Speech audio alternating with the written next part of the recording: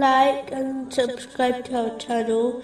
Leave your questions and feedback in the comments section. Enjoy the video. Continuing with the last podcast, which was discussing the aspects of piety, indicated in chapter 16, verse 2. Warn that there is no deity except me, so fear me. In order to make it easier for a Muslim to strive to adopt piety, they should bear an important principle in mind, that this material world is a temporary home. It will quickly vanish, as if it never existed in the first place. This is quite obvious. If one ponders over the stages of their own life, they will realize that even though they may have spent years in one place, such as their secondary school, yet after it finished, it seems like they were there only for a moment, and the effects of the experience fades away also.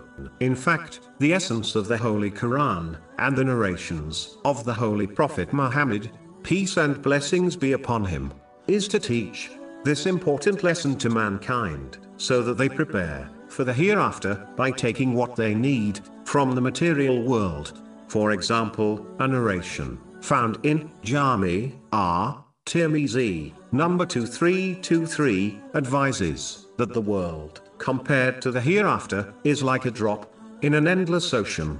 An intelligent person would never sacrifice an ocean for the sake of a drop.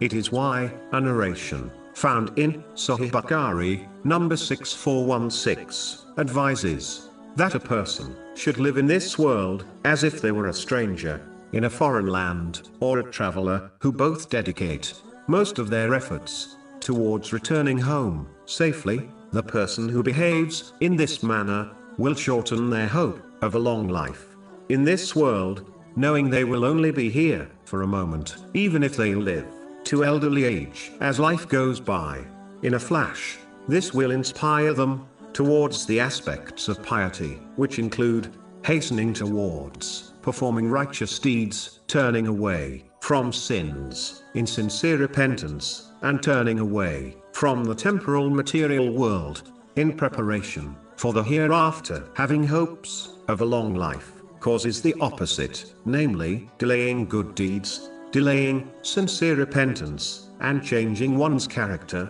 for the better, and it inspires them to dedicate most of their efforts to beautifying the material world, as they believe they stay in it will be long.